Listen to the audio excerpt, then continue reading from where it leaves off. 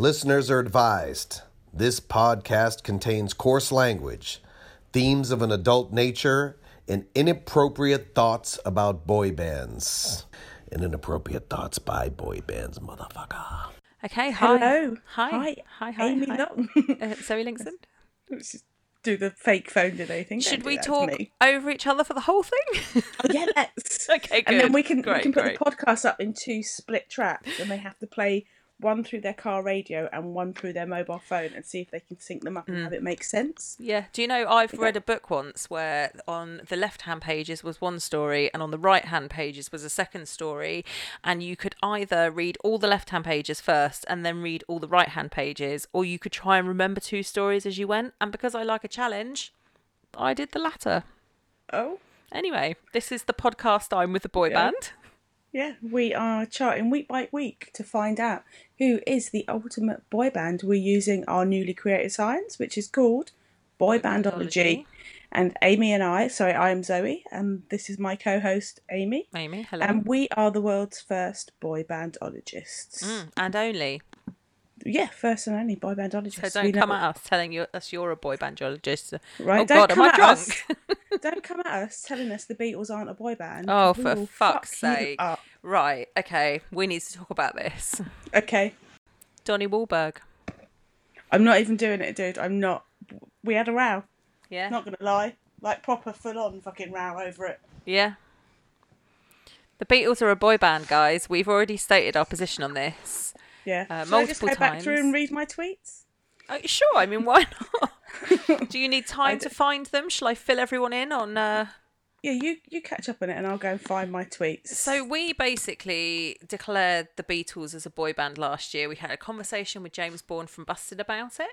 We spoke amongst ourselves about it. We decided when we were looking at what constitutes a boy band, what is it about a boy band that makes a boy band? Because when you say boy band, you conjure up images of 5 boys in white suits doing dance routines, which obviously bands like Busted, Hanson, McFly are not. But we figured that they appealed to the correct market. They were marketed at teenagers, and they generated the hysteria that was first seen during Beatlemania. Yeah, So- I mean, there's been some hysteria before around Elvis.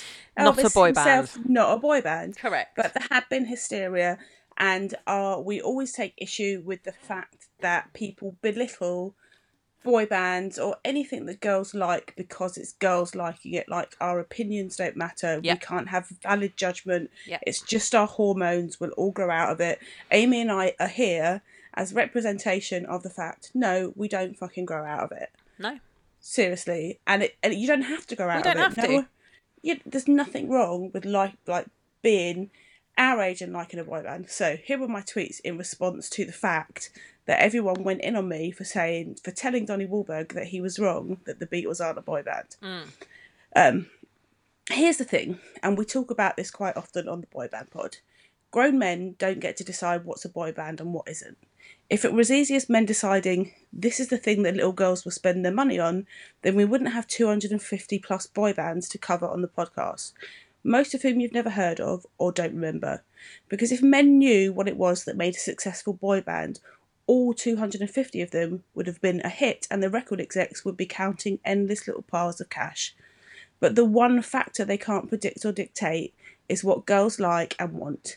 And as much as they go generation after generation inventing new groups so they get our pocket money, most of them don't work, because it's what's in the heart and dreams of a little girl that makes it, the way it was young female record buyer that made the Beatles a phenomenon. And they don't get to dismiss the part we play in a group's success at a later date because it's uncool for them or that's no longer their image. Especially not when some old man in the marketing department targeted their act at us to get them off the ground in the first place. Yep. Rant over. Let's go on. Well, I've got an interesting article I found this week that I sent to our email address so that we would have it, because I had a feeling this might come up, and it's on a website called theshortlisted.co.uk, and it's called Dedicated to My Fellow 1990s Take That Screaming Fans. So it's about an Italian fan who loved Take That, and when the song Babe came out, she was aged 11.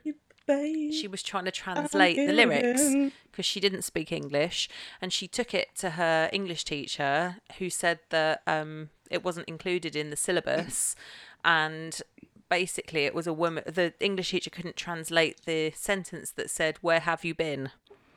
because the past tense didn't make sense to any of them, apparently. Anyway, so she talks about how much she loved them, how much she queued for them in the 90s to go and see them, etc. So she says, following a boy band in your teenage years is nothing but educational for you, and it's something that will shape your personality. Not being afraid to face gorillas just to throw a teddy bear at your personal Gary Barlow means that you won't hesitate to take risks in life. Tepid feelings have never encountered burning passions, and hearts are made for yearning. This is why you may enjoy a lot of different music, but you'll eventually find your purpose only between the Beatles, Bob Dylan, Pink Floyd, Queen, Madonna, U2, R.E.M., David Bowie, and all the other eternally magnificent ones I forgot to mention. And by singing your heart out, you'll suddenly remember that you do have a heart. What would you do for love should be a compulsory question in every date or job interview, because at the end of the day, authentic cravings, not mere hobbies, are what define us. Don't ever let that sparkle fade away. And can I just say, that's written by someone who English is not their first language. Yes. Her name That's is written Sylvia. by someone. Let me just find her name. Written by someone who learned English listening to boy band songs. Yes. Yes. I can't see what her full name is. It says Sylvia. She's a founder and editor of the shortlisted by the looks of it. Yeah, she is. Sylvia. So there we go. She's just articulated once again how important and how legitimate boy bands are in young girls' lives. Yes. Hooray. Okay. Other boy band news. Other boy band news. Simon and Anthony from Blue got knocked off Celebrity Coach Trip. Oh no, did they? Yeah. They were the first ones voted off. Everyone had a yellow card apart from one set, and everyone had agreed that they'd all yellow card that couple. Right. And they didn't. Oh dear. Anthony and Simon, because they were struggling with the heat. Oh no, I lie. Actually, Rusty Lee was the first one voted off because she was old and struggling with the heat, and then Simon and Anthony next off because they were the next old. So sad. I tried really hard to watch it and I couldn't. I just couldn't. I'm not gonna lie. I didn't sit rapt watching it. It would. I'd watch Hollyoaks. It would be on after Hollyoaks. In the background. And I'd be doing other stuff. Yeah. But still on celebrity reality TV boy band news, Celebrity Come Dine With Me is about to start. Starts on Monday the 27th of January, and in the lineup is the one, the only 5. Well, not 5, abs. Oh, that's 5. right. Yeah, I've seen the advert for it. I want to know, if you were on Celebrity, or just even playing Come Dine With Me, what would you cook? What would be your meal? Are you asking me? Mm. I mean, I can't cook, so I would get someone else in to cook, or What would you I would have order them out. cook? Huh? You can't do that. That's not the point. The point is that you either buy it in and pretend that you've cooked it, or you cook it yourself. So you could do like omelette and chips. Right. Because I would do, not sure about a starter. I'd definitely do sausage and mash, and then I'd do apple pie and custard. Oh. Okay. Well, I can't cook, so I would do nothing. Okay. People would go hungry. Your Celebrity Come Dine With Me for dieters.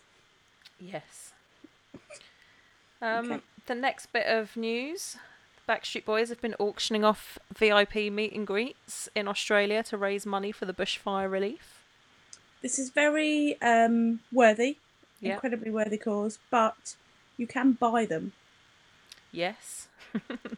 Yes. I just want to say, but it is an incredibly worthy cause. Yeah, If very. anyone has any little bit of money they can give to, animal shelters, people that have lost everything, and don't be. I know a lot of people are making things and sending them over. I've seen a couple of articles with people that run the animal centres that are kind of like, it's great, we really, really thank you, but we've now got too much of that stuff. We don't quite know what to do with it. What we actually need is money so we can go out and buy animal feed and water bottles and cages and places to look after them. We don't. And No, also, so- the charity that's getting the most attention is actually the New South Wales charity, and they've got fires burning in almost all states. So all the states need donations. Places like the Red Cross. There was the one. Who's the comedian that does the Celeste Barber? Yes, so Celeste Barber has a link to a GoFundMe. Yeah, that's for the New South Wales one. I suspect that they're splitting it out, but there was also a wonderful video of US firefighters arriving in Australia to help tackle the blazes, and everyone at the airport gave them a round of applause as they arrived. So, yeah, good stuff's happening over there. Throw your money at them this week, not us. Back to boy band news. To boy band news. Joey Fatone doesn't think I'll say it again. Joey Fatone doesn't think it's because it's got the word think NSYNC. Yeah, I can't fucking do it. Doesn't think NSYNC are mentally ready for a reunion yet. Well, no, because they would have to tolerate all of the NSYNC fans that are desperate for them to come back, screaming in their faces. Yeah, he was speaking to Billboard's Pop Shop podcast. He said, we started getting phone calls, of course. There were offers thrown on the table, but the whole thing was, I don't think we're ready for it yet. I don't even think, even at the moment, like to really mentally wrap our head around to see what we want to do and think that's the conversation that we really want to have. What he's basically saying is that they've not sat down and discussed it, and because of that, no one even knows what it is. That people are saying, "Are you going to do it?" But they haven't established what it is yet. So like they're not there. They're not in that space. So we're still shipping the NSYNC reunion, 4 or 5. We don't care. I mean, and we'll always be shipping that. We don't care which one's missing either. No, we don't. This doesn't make a difference.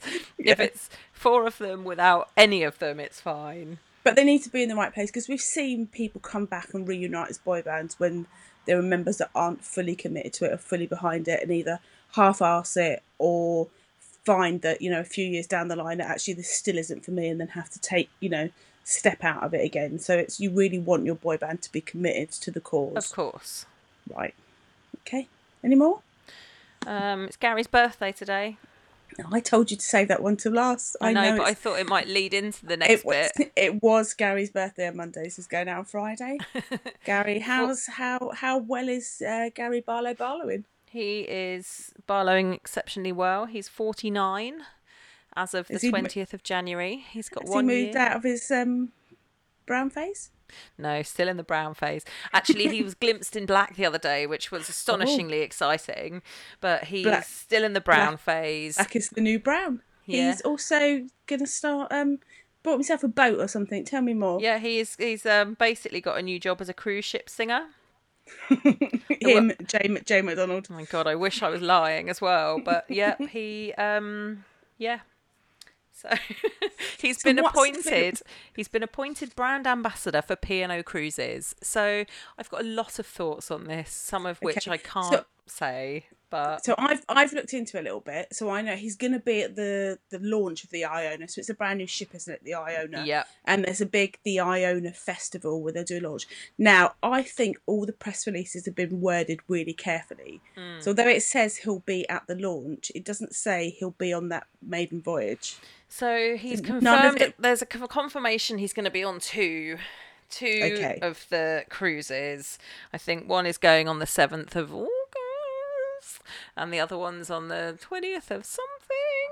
But I just... Okay, because I found everything worded very carefully, that none of it actually said he is going to be on the boat performing. I thought it was very carefully worded to say he's a musical director. So it's basically like... I write the songs type thing. He reckons that he's going to be picking the playlists for the class. So, yeah, I knew about this ship last year when I had a meeting with the group. So I have to be careful what I say as well. But okay. Yeah, so reckons he's putting the playlists together, but I don't see how that's going to happen. And as somebody who's recently booked somebody onto a cruise ship for this group, I can't imagine that he's going to be hand-picking the artists, or that I'm going to be calling Gary to get the artists booked. It's just all a bit like, are you though? He's a figurehead. He's the face of, isn't he? I'd love to know how much he's getting paid for it. Yeah, it's weird though. There was a lot of excitement around it. I would imagine they've sold a lot of more cabins on there, on at least those 2 voyages that he's confirmed. Well, this he's is on. it, you see. This is why Gary Barlow's a massive win for them, is because he appeals to more than just the boy band collective. Yeah. So this is not aimed at Take That fans or Gary Barlow fans. This is aimed at a broader market. So the fans that are going, oh, this is outrageous because we can't all afford to go on a cruise. It's like, it's not for you. It's for... Oh, and trust me, so we're 11 years into New Kids. So they're about New Kids will this April will go on cruise number 11. Right. So anyone that looked at the first one and went, that's really not fair, I can't afford to go on a cruise, has had 11, in fact more than 11 years to save up for their cruise. If you'd put $10 aside every month for those 11 years, you'd have more than enough money to buy your cruise. So for a lot of people, it's just I have to complain about something. Yeah. And it's going to be that you're not catering to my needs. The difference being that Gary would very much just be, because he's going to be on board, they're going to be charging £25 for people to attend the theatre show that he performs at, basically. So, but that's fine. But you're not guaranteed a ticket, because obviously there are thousands on the ship and the theatre probably only holds, up to 1,000, right?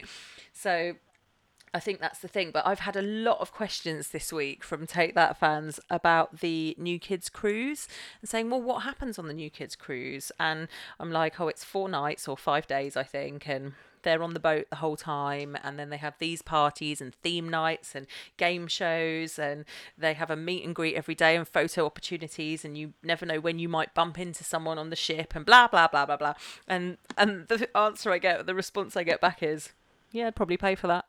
So it's really funny how people go, oh, it sounds horrendous. And then when you go, oh, is it better than what our boy band's doing? And you're like, yeah, it is actually. Yeah. The practicalities of it are that they break it down into, so that they do 2 of everything, because that theatre is not big enough to fit the entire ship. So they sell enough cabins, or they sell enough spots on the boat to fill the theatre twice. Right. So I think the theatre holds 1,500 people. Okay. So in fact, it might be less than that. So say for example, the theatre holds 1,500 people. They can only sell 3,000 spots because they have to be able to fit everyone in the theatre. Yeah. What they've done this year for the first time is they've sold out the cabins and gone, okay, that's the theatre's at capacity for 2 shows, a repeat of each show. And then they've gone, well, how many cabins have we got left that are still empty because we couldn't fit them in the theatre? Yeah. And they've then sold them as you can come on the cruise, but you don't get the shows. Right. And that obviously those tickets are cheaper, but they're being slightly more savvy about it now. I think that's going to lead to a lot of fighting. It's going to backfire. Well, what happens is you go through your day, so you get up, you do all your own shit during the day. Sometimes you'll have your photo op during the day, which can take 4 or 5 hours of lining up to go through. Yeah, for your 5 seconds with New Kids on the Block. Yeah. And then you'll have dinner, and then you'll maybe have a show. So it's Group A and Group B. So one night Group A will have a show, they'll have their concert. So while they're in their concert, everyone in Group B is up on the Lido deck getting their spot for the late night party. Yeah. So you go up there, there's nowhere to stand. And then vice versa the next night. So when Group B have their show, everyone in Group A will be up getting the spot. Some of us don't do that. Some of us don't give a shit where we stand. But what's now is going to happen, you've got this whole group of people who don't have any theatre shows at any point whatsoever, who are literally just going to live at the front of the stage on Lido to get their spot for the late night shows. Or you're going to get them trying to get into the theatre when they don't have a wristband for it. Yes. And I think it's going to lead to fight, and also problems at the door. Yes. So you've got 1,000 people behind you waiting to get into the theatre for their show, which starts in 10 minutes, and you're at the front arguing that, I know you have got a wristband, you've just lost it, you should be allowed in. Yeah. So it'll be fun. Yeah, it sounds it. Care. How many weeks till that happens? I think it's something like 16, 17. We've got a theme. We're giving our themes at the weekend. Okay. So 1 a.m. in the morning, they sent out the email with all the themes. Is that UK time? Yeah, 1 a.m. UK time. What are the themes? They're really annoyingly, they've broken it down by decades. So they've got some good themes, but then they've thrown into the theme a decade. So night 1 it's the 2020 cruise. So night 1 is 1920s. Roaring 20s. The Roaring 20s, yeah. Fine. Night 2, I think, is... Don't tell me. Is it the World War II 30s? No. Oh. So it's MTV night, which is great because I've for ages been saying to them, please do a music night. I've got this great idea. In fact, I've got several ideas for costumes based around song titles. For example, if you wanted to dress as Like a Virgin, like this is a song I'm going to pick.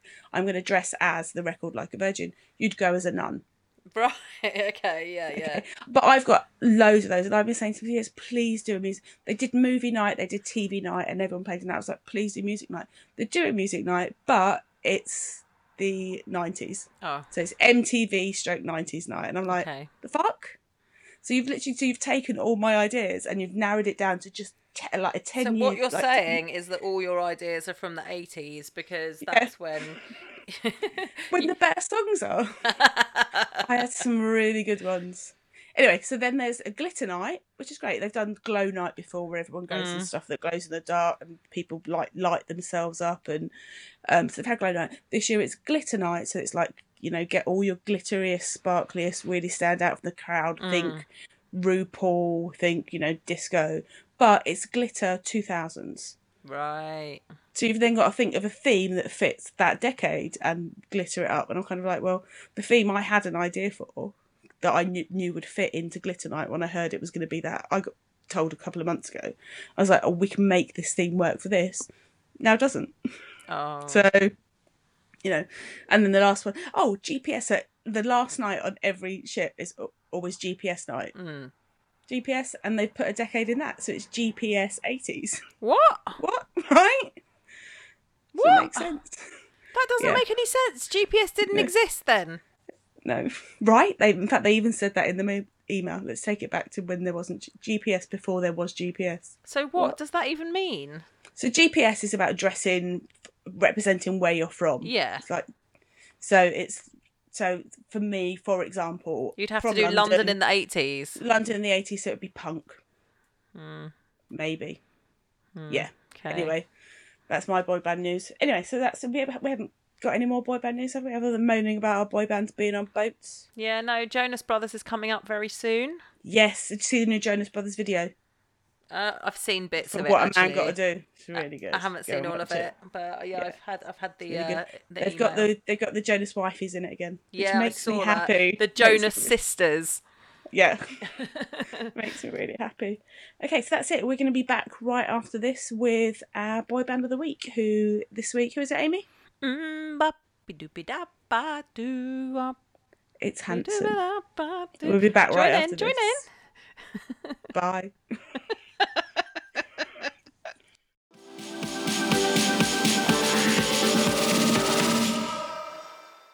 So, boy band of the week. Yes. It's been a while since this has happened. Yeah, well, start of December. So yeah, okay. It's been a chunk of a while. But in our defence, we did do 72 boy bands that week. So that is true. That is true. We've got some in hand now to keep us going through till about April. Exactly. So what we're saying is our next episode after we've done this can just be us talking about, you know, our weight and getting cut out of our houses like we did last week and all that sort of really important stuff. So this story begins in Tulsa, Oklahoma, United States of America. On the 17th of November 1980 in Tulsa, Oklahoma, a baby boy was born. Oh. His parents named him Clark Isaac. Oh. Clark was the first child. That was after the Griswolds. After the what, sorry? Clark Griswold. From National Lampoon. I mean, it's possible. It was the 70s and 80s, all that, wasn't it? Yeah, so I'm going to go with yes. Okay, great. So Clark was the first child to parents Walker and Diana, and he was followed on the 14th of March 1983 by a brother, Jordan Taylor, and on the 22nd of October 1985 by another brother, Zachary Walker. Now, Clark, Jordan and Zachary followed the tradition of large religious families whose progeny become boy bands. We're looking at you, Paul, Kevin and Denise Jonas. And both Clark and Jordan were known by their middle names, Isaac and Taylor, while Zachary unshockingly shortened his to Zach. So it will surprise no one at this stage to learn their surname was Hanson. There are 4 further Hanson siblings. Shut up. So No bonus Jonas in this scenario. We've got we've got a handsome foursome. It's not quite the same. So Jessica was born in 1988, Avery was born in 1990, Joshua Mackenzie was born in 1994, and Zoe was born in 1998. So seven Hansons. No TV. Walker and Diana had met at Nathan Lane High School in Tulsa. Sorry, not Nathan Lane. Nathan Hale High School. And they were both involved in music and arts. So basically, I think what we're saying here is that they were theatre nerds. They were in a high school production of The King and I. Diana played Anna while Walker played the King.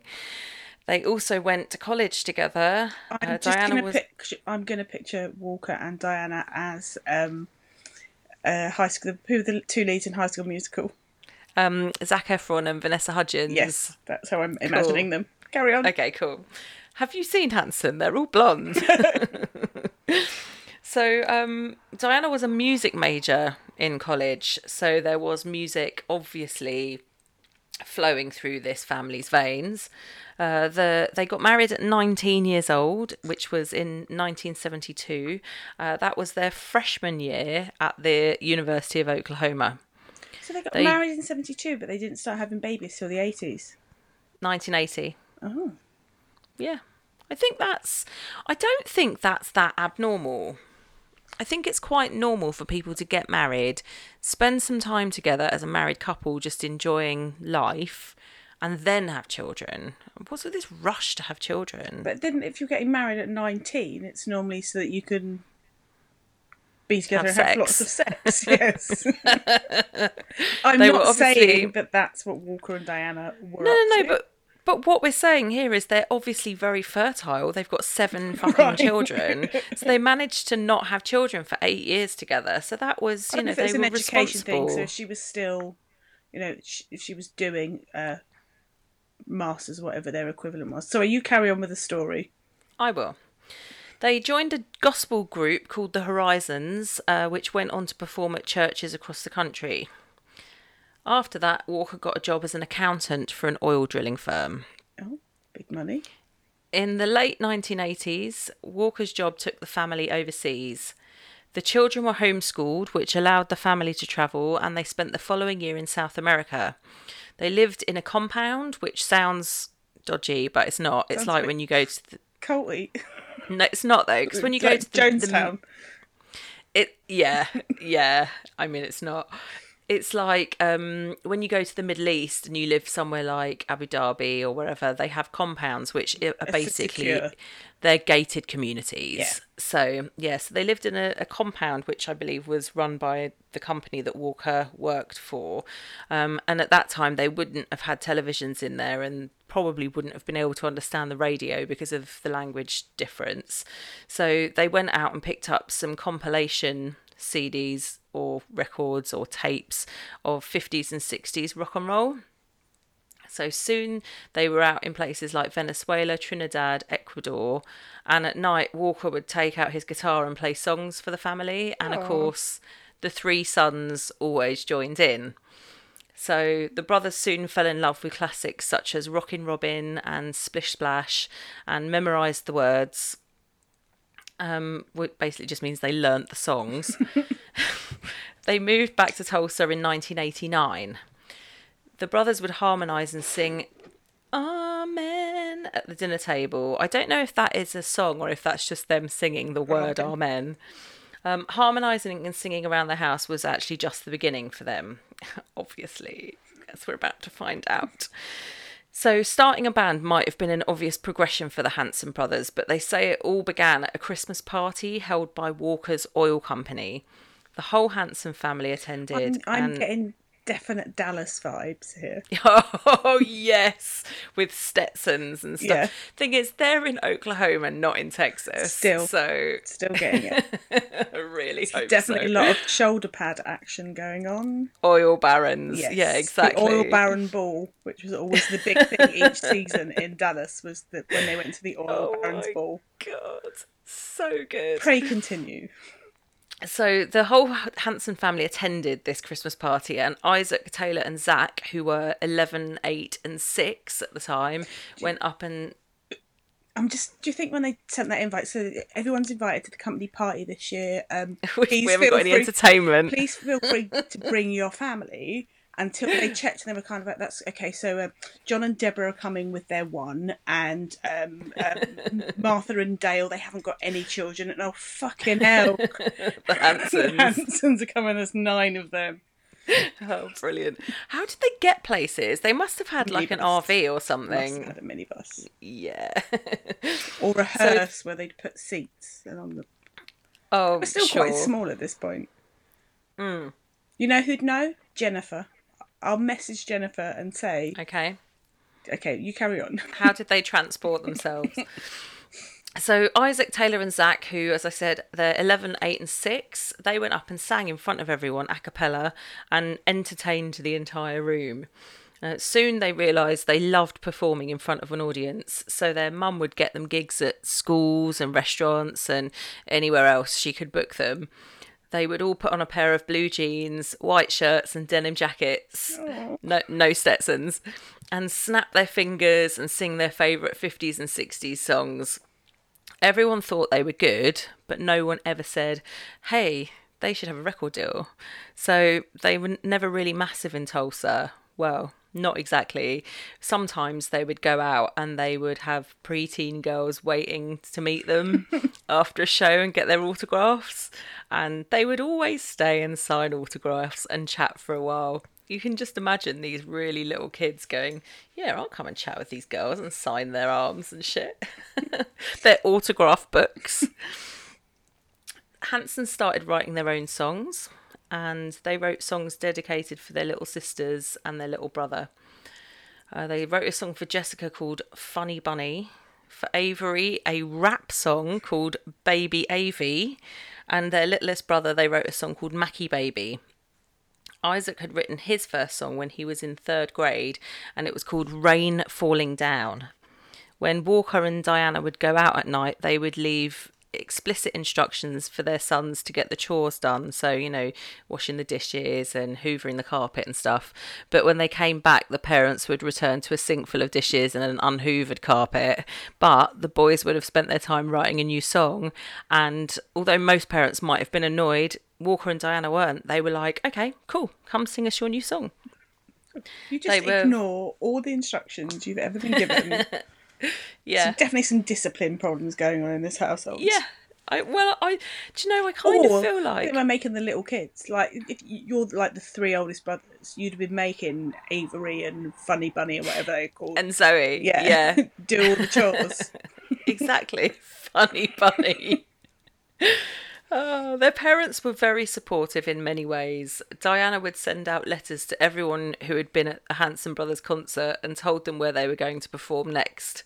She even sold T-shirts to fans at shows. Like, Diana was on board here. She was getting those merch stands up. Or Diana understood that the fangirls need something to feed into. Like, there we go. Like, you can't just go and see the show. You have to prove that you went to see the show. Yeah. That's so true. Is that what merch is for? Proving you were there? Yeah. Oh. In 1994, they decided to take a step up with their music, and they all picked up instruments. So they'd all previously taken piano lessons. Taylor got hold of his friend's keyboards. Isaac went to a nearby pawn shop and got hold of a guitar. And then Zach was not pawn, come on. And Zach was left with the drums. But before they started, they needed a manager or an agent or someone to represent them. Diana. So, Diana. Just saying, she's literally right there. How rude for you not even to think of it. Diana was busy with 4 other kids, mate. Yeah. So, Fair point. So they decided that they were all going to go off to Austin, Texas, home of the Cowboys. Because the South by Southwest convention was on. South by So- Southwest, that old. Yeah. I know. Amazing, isn't it? Yeah. So that was on. There's always lots and lots of agents and managers looking for talented singers and bands. And the Hanson brothers happened across a chap called Christopher Sabec, Sabec. And they had said to him, he was a manager, and they said, "Can we sing for you?" So they rock up with their boombox and start singing and dancing. And his reaction was like, "Wow, where are your parents?" And literally, it was that easy. They had a manager. So at this point, they were 13, 11 and 8. God. I know. I don't remember what I was doing when I was 8. Definitely wasn't singing for someone at South by Southwest and getting a record contract. Well, they haven't got a record contract yet. But Definitely closer to a record contract than I was at 8. So Christopher started shopping them around to several record companies, but they were all dismissed them as being a novelty or a fraud. Oh. That didn't slow them down. They went into a studio, and with some financial help from their kind, loving parents, they recorded their first album, Boomerang. Boomerang was released in 1995. It was mostly filled with R&B songs and included a Jackson 5 cover. And one of the songs also sampled I'll Be There by the Jackson 5. But unfortunately, that did not appeal to record companies. White kids doing R&B was not their idea of a big hit. In 1996, they recorded a song called No. Oh. Start again. In 1996, they recorded their second album on their own label. This one was called Bop. It included the singles Bop, Thinking of You, and With You in Your Dreams. This album caught the attention of Mercury Records A&R guy Steve Greenberg, who heard the album but didn't really believe it. So other record companies had already dismissed the band as a fraud, and this guy, Steve Greenberg, at Mercury thought there must be some adults involved, or like the adults had written the songs or produced the album, because it was really... Sorry. Because it was really polished, and the songs had really like mature lyrics for kids of their age. So he decided he was going to go and see for himself. Hanson was performing at in fact, I think they went by the Hanson Brothers at this point, but they were performing at the Wisconsin State Fair, and Steve was surprised to see that they played their instruments as well live as they did on their album. The only adults he saw was Diana, who was selling T-shirts, and Walker, who was loading their equipment. Fucking hell. Sorry. In the podcast Edge of Fame, head of Mercury Records, Danny Goldberg, later said of Walker Hanson that the Hanson parents always asked the guys what they wanted to do, and he didn't have a bad thing to say about them. The parents were incredibly supportive. Their church was less happy because the boys wanted to sing rock and roll rather than gospel, and they were like, well, why don't they come and sing in church? Like, why are they going to sing like rock and roll music? This isn't, as Christian as maybe we would like it to be. Very similar again to the Jonas story, isn't it? Right. That's where their problems came about. But more so for them because their dad was a minister. Yes. And Hanson have never really been massively into talking about their religion. They talk about how they were church going. They felt it was important to have faith and values, etc. as kids, but they didn't wear promise rings.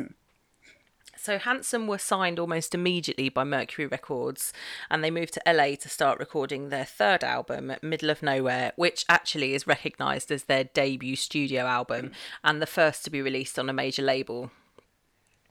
So we're at 1997 now, and the music landscape in the US was changing. The Spice Girls were unleashed on America. And then America. And then the first big hits from some little artists called Backstreet Boys, NSYNC, 98 Degrees and Britney Spears. Boy bands were big and were making it. MTV had just started TRL, where audiences would call in and request the songs or videos that they wanted to see, which really did a lot to explode Backstreet Boys and NSYNC. Hanson often got lumped in with this sugary pop, as it's been labelled by the Edge of Fame podcast. True, they were boys in a band, but they were not the same. They wrote their songs, played their instruments, and they had no stylist. I mean, obviously, for the purposes of this podcast, we've discussed this. Yeah. And how our definition of a boy band is a bit broader. It's who they appeal to. Yeah, mainly pivots on, their audience and who's putting their coinage into the band. Exactly. And we've had Hanson fans in the past approach us on social media and give us shit about how Hanson are not a boy band, but if you listen to the podcast, you'd understand why we're calling them a boy band. Their debut album went multi-platinum. Total worldwide sales were over 10 million copies, and this was thanks to the lead single.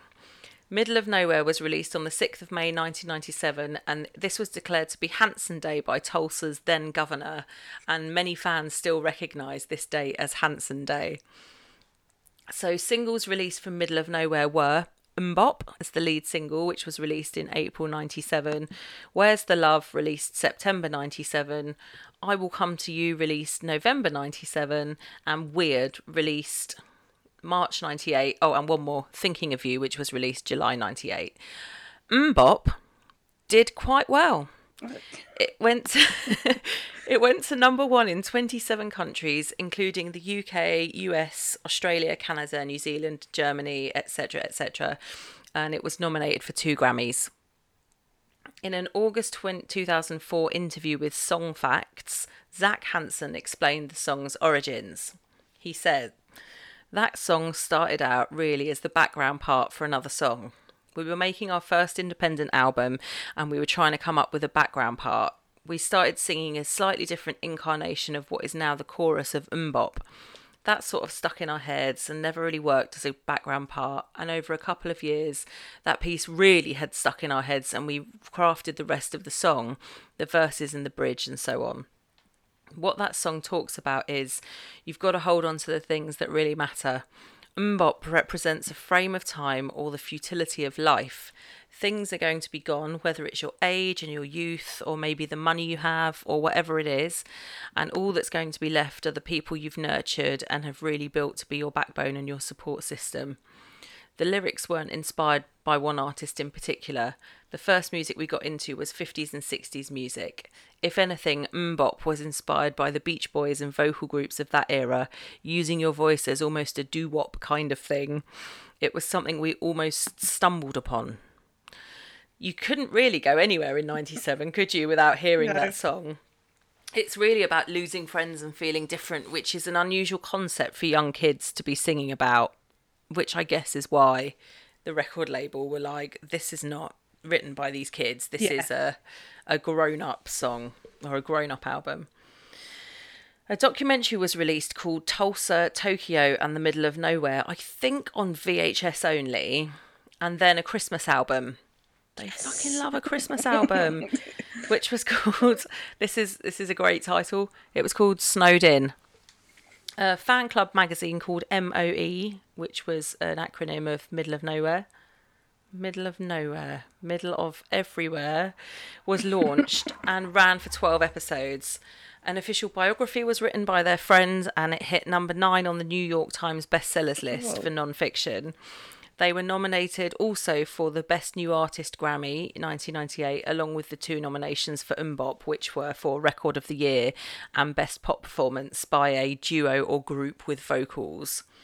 For those who are interested, as you know I always am, the winner of Record of the Year that year was My Heart Will Go On by Celine Dion.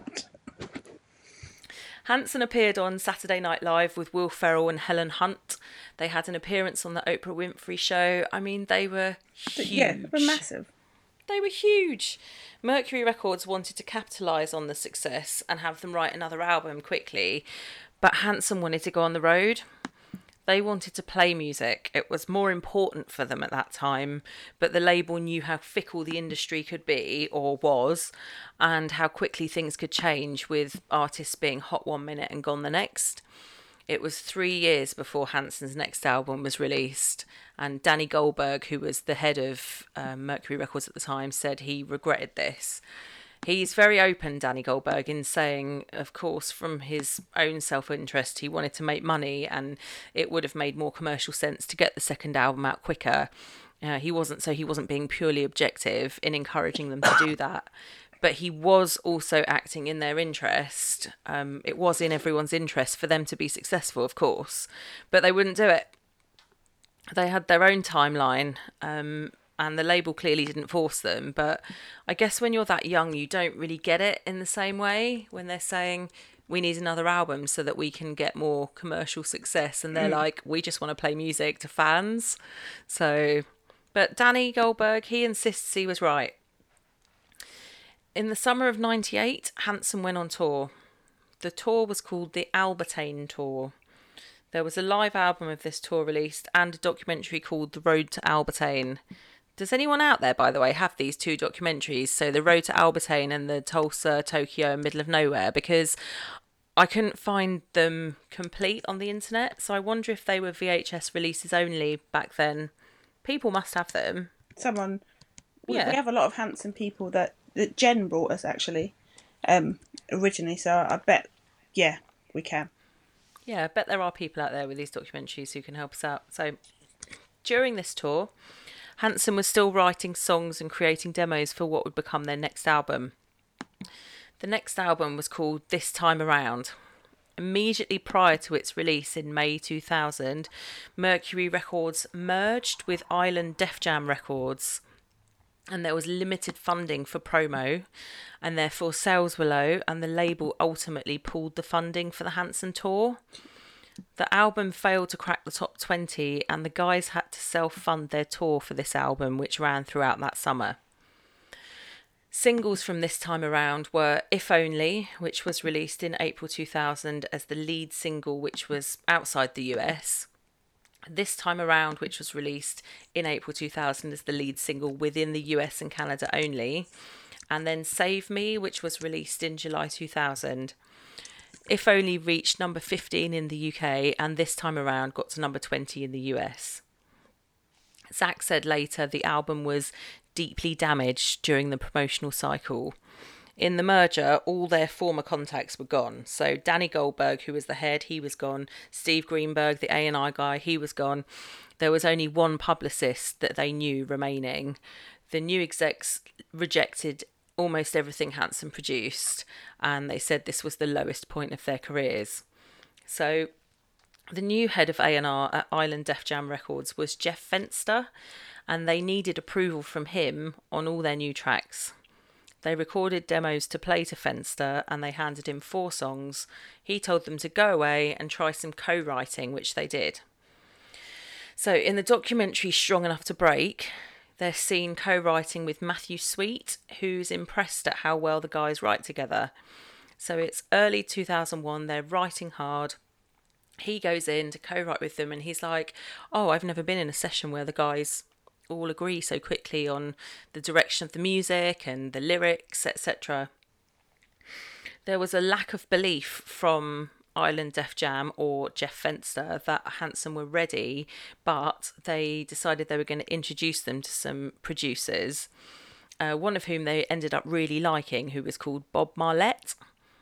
They did feel, though, that Bob Marlette had been sent as a messenger from Island Def Jam and was just kind of relaying info from the label.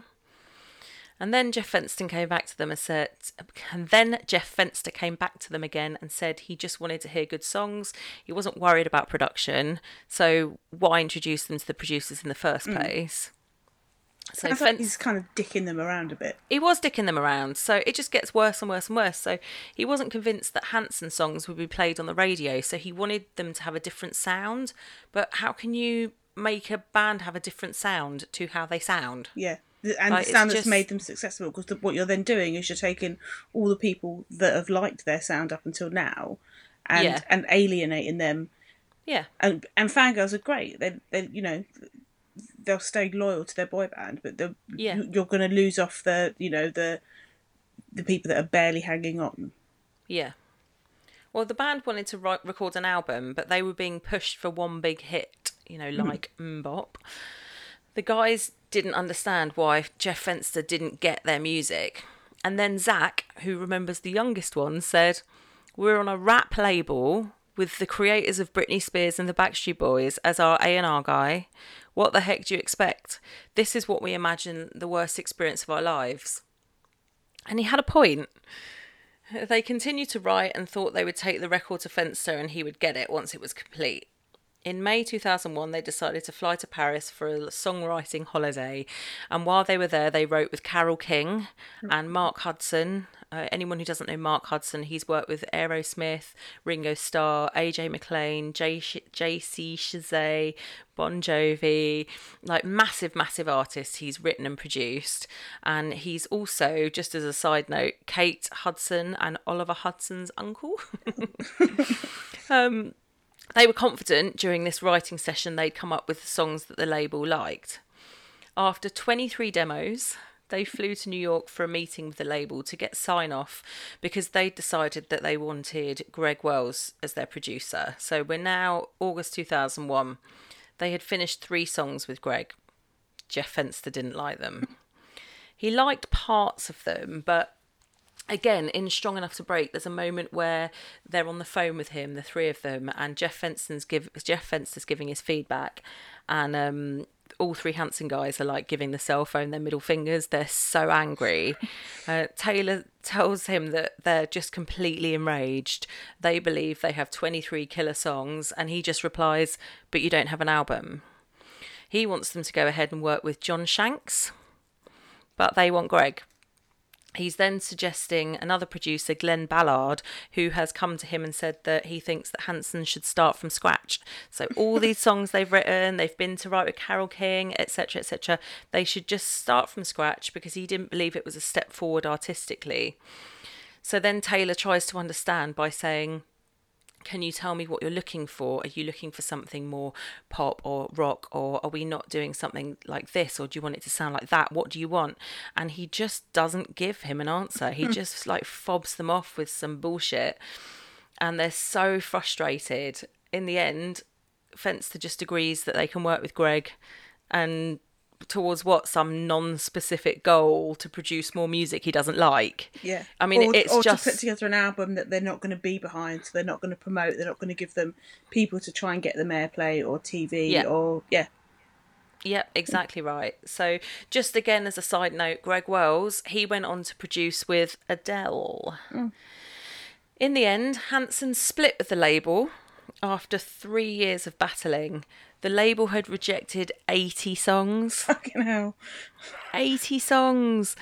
They needed more creative freedom, so they signed with new management and they set up their own label, which was called 3CG Records, which was 3 Car Garage, being the building that they had used as a studio when they were first, recording music at 8 years old. In 2002, Taylor married his wife, Natalie. Oh.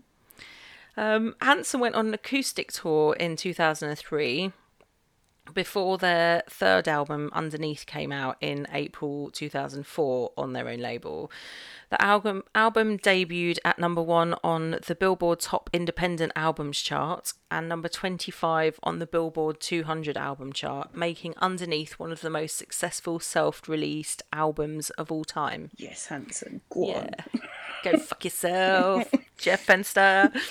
Singles from Underneath were Penny and Me. Do you know that one? We've talked about that one before, haven't we? Yeah. It's really well known on that one. Yeah. So that came out as the lead single March 2004.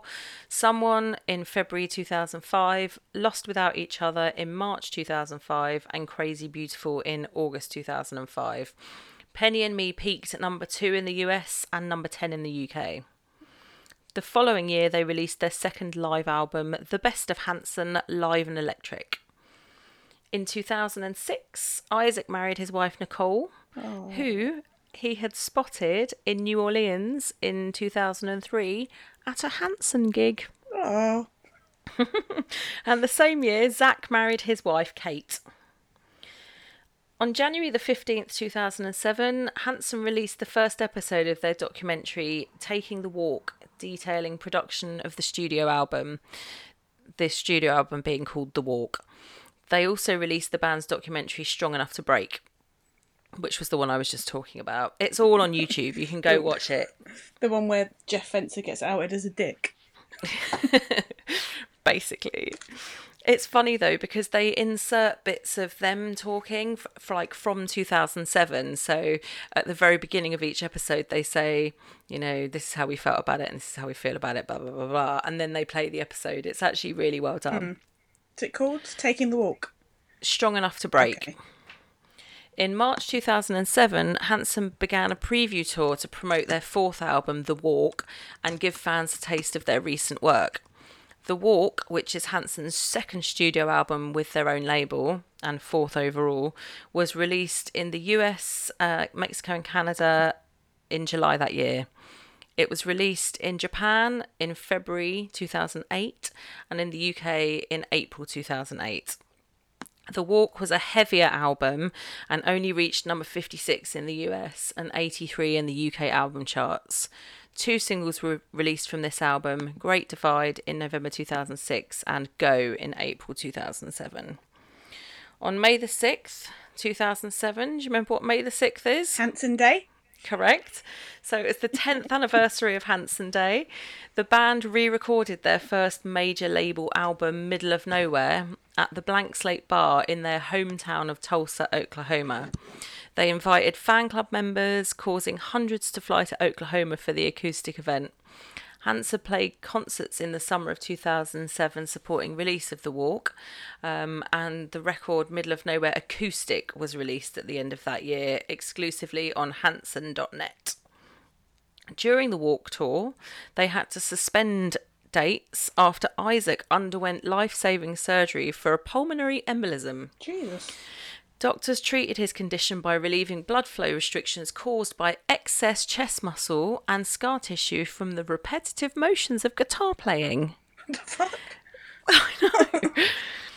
The tour resumed with Midwest and East Coast dates March through May 2008, and they wrapped up the second leg of the Walk tour after playing 20 concerts in 4 weeks. Holy shit. Later on in 2008, the guys moved from New York back to Tulsa because they didn't want to lose who they were, they said. I don't know if they rented or they bought a big warehouse in Tulsa, which was dubbed Hanson HQ. So they had a studio in there, they had their merchandise was produced from there, and, you know, they've always got different desks for different staff to be doing various. Still doing the merch? Oh, of course she was. I don't know, but I'm sure she was involved. They were at this point also offered a reality TV show by A&E, which they turned down. They said at first they were like, oh, this sounds really good, but then they realised that it was going to be scripted to kind of ignite drama, as reality TV usually is. On A&E it is, yeah. Yeah. But they still get offers for reality TV now, apparently, but they've always wanted to keep their private lives private. Danny Goldberg, who was the former head of Mercury Records, also notes that the family had really, really strong bonds, that there was no question, because he said Taylor would have been an incredible solo artist. They reckon he could have gone on and rivaled like JT and other artists like that, but he just would never ditch his brothers. They've got a really, really deep loyalty. Hear that, Jonas? Hear that, Jonas? In June 2009, Hanson completed the album Shout It Out and planned to release it in June the following year. They also announced they would be co-headlining a tour with Hello Goodbye. Do you know this band, Yeah. Hello Goodbye? No, me either. The tour started in Hanson's hometown of Tulsa, Oklahoma, in September 2009 and went through to November the same year. They then released a 5-song EP titled Stand Up, Stand Up that was available at shows and on the band's official website. The tracks were acoustic versions of 4 new Hanson songs, plus the album version of Worlds on Fire. It was released worldwide on iTunes on December the 8th, 2009. Now, the next bit is amazing. In April 2010, they played 5 consecutive concerts at New York's Gramercy Theatre. Each concert featured one of the band's 4 previous albums in its entirety and the premiere of their upcoming spring 2010 release. Dubbed 5 of 5, they began with the performance of their debut album, Middle of Nowhere, on the first night, April 26, and then they moved on to 2000 this time around on April 27, Underneath on April 28, The Walk on April 29, and then on April 30 they unveiled their new album, Shout It Out. The concert series was also streamed live on their official website, Hanson.net, and included an exclusive backstage pass stream for fan club members. Now, I love this idea, and I think we need to pitch it maybe for, hey, I don't know, an NSYNC reunion. Yes. Like, come on, this would be fucking great. Yeah. Just hire a theatre for a week. But just do it out of nowhere as well. Like, seriously, Yes. like don't let anyone know that you're recording an album, and then out of nowhere announce a series of dates. For the following week. Yeah, and then Like- do them album, and then boom. I think it's Here's a really, really good idea. I think it's a good PR thing. But, you know, Hanson did it first. So in June There's 2010... nothing wrong with boy band borrowing from boy band. It's literally been the entire story of boy band since the 1960s. so true. Boy band can borrow from another boy band. This is why all boy bands go through a white outfit phase. Yes, it's so true. Yeah, thank you. So in June 2010, their fifth studio record was released. Shout It Out debuted at number 30 on the Billboard 200, number 2 on the indie chart, and number 16 on the digital chart. Also in June, they did a free concert at the South Street Seaport in New York City, which rather incongruously ended in a riot after an estimated 20,000 fans showed up at a venue which could only accommodate about 10,000. Drake was also on the bill for that event as well. Hanson toured Shout It Out from July 2010 to November 2010. Throughout the tour, they were broadcasting live streams from their website, and the footage included introducing the local musician winners of their opening band contest, a few full-length concerts, and walks with fans to fight AIDS and poverty in Africa for their Take the Walk campaign. Now, they do a lot of charity work for mostly fighting AIDS and poverty in Africa, which is wicked. Singles from the album were Thinking About Something, which was released in April 2010, and Give a Little, which was released in April 2011. Give a Little reached number 40 in the US, making it the first top 40 hit for the band since their 2000 single If Only. The band resumed their touring activity in September 2011. The US Musical Ride Tour lasted from September the 4th to November the 1st, and then from November the 6th they went to Sao Paulo, Brazil, and they toured around Latin America and then went on to Europe in order to promote their Shout It Out album internationally. In early 2012, they toured Canada with Carly Rae Jepsen, and then later that year, they took the Shout It Out World Tour to the Philippines and Australia. I love it when they call things a world tour and then they go to two places. It's wicked. In 2012, they started recording their sixth album, Anthem. This is their sixth album total. Well, the sixth major album, but With the two eighth before, album. yeah. Right. This was released in June 2013 and charted at number 22 on the US Billboard 200, making it their eighth album to reach the top 40 of the Billboard 200, with their live albums and Christmas albums and everything else. The album also peaked at number 5 on the US Independent Albums chart. The first single was Get the Girl Back, which was released on April the 9th, 2013. Then they stopped. The band had been together for 20 years and they were burnt out. At this point, they had 9 children between the three of them. No. In 2013, they released a beer called Hops.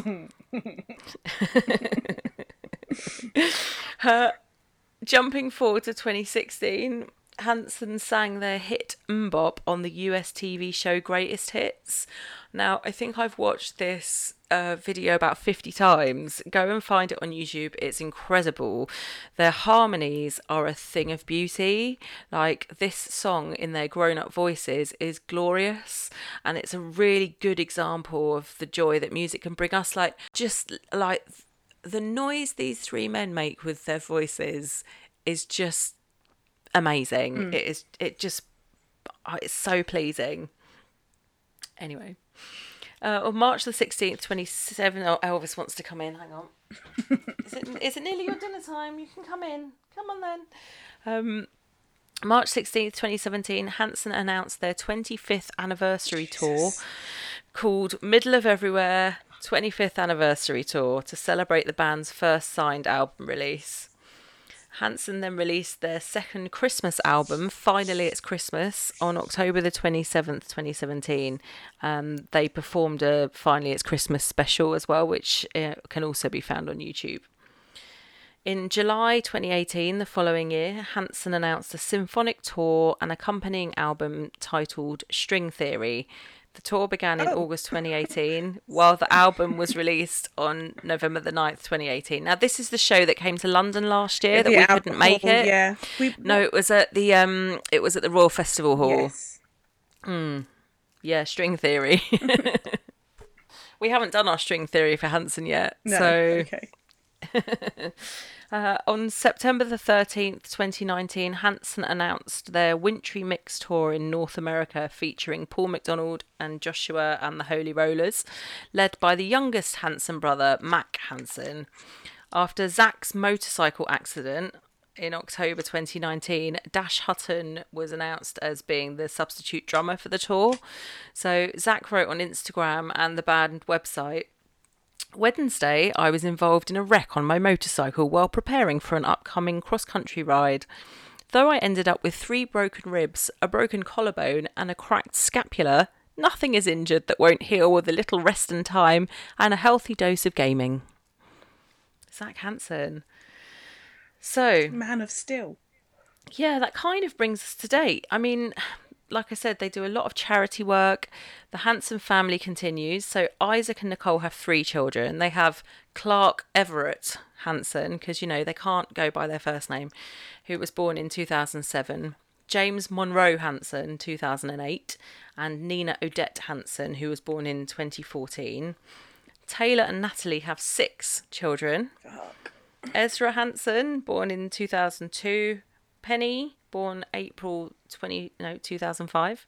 River Samuel, born September 2006. Vigo Moriah, born December 2008. Wilhelmina Jane Willer, well, she goes by Willer, October 2012. And Claude Indiana Emmanuel, born December 2018. And then Zach and Kate have 4 children. John Ira, who's known as Shepherd, who was born in 2008, Junior Rosa Ruth, born in 2010, George Abraham Walker, born in 2013, and Mary Lucille Diana, born August 2016. 13. Yeah. Is it 13? Yeah, that sounds right, because one was born right at the end of 2018. Yes, they are 13 children. Zach holds the record for the youngest songwriter. For the most children, what? No, that's Taylor. Zach holds the record for the youngest songwriter to be nominated for a Grammy at age 12 years and 126 days. And he's the 4th youngest Grammy nominee of all time, beating out our mates Mac Daddy and Daddy Mac of Criss Cross and the former lead singer of the Jacksons. Danny Goldberg says, Hanson beat the system. They put their personal happiness first. They could have earned more money, but other things were more important to them, and they made it work for them the best they could, given their own values and desires. So that is the story of Hanson. I think I'd like Hanson. So Jen, one of my very good friends, Jen, they do their own version of the cruise every year, which is called Back to the Island. So it's kind of a resort holiday thing, like one of these, you know, hot Caribbean, lots of events for fans. And I know that, like the New Kids stuff, sells out really, really quickly, and it always looks like a massive amount of fun.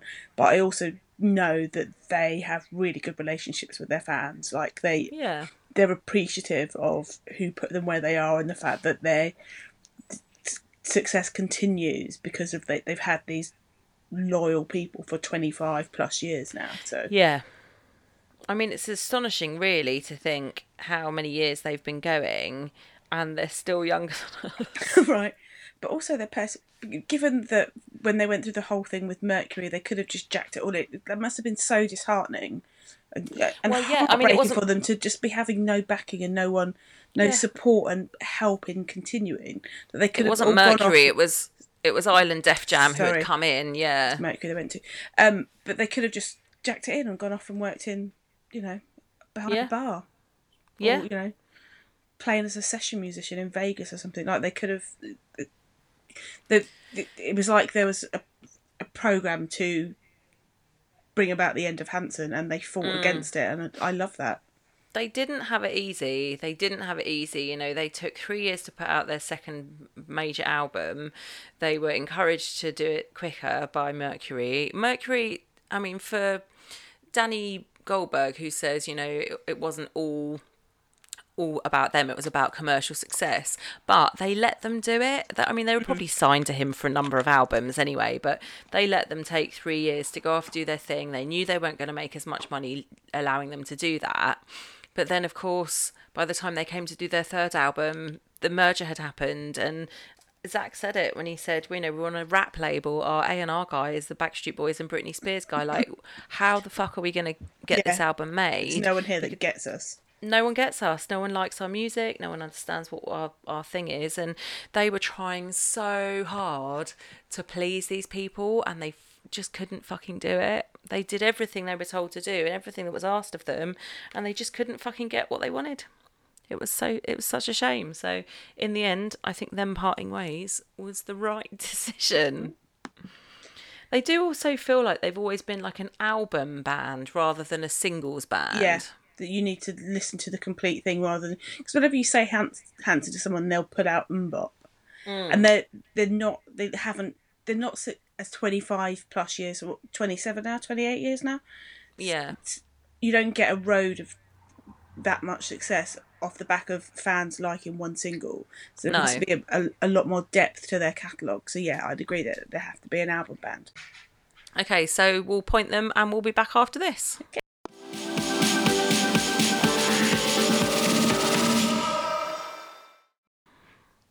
Okay, how did Hanson get on?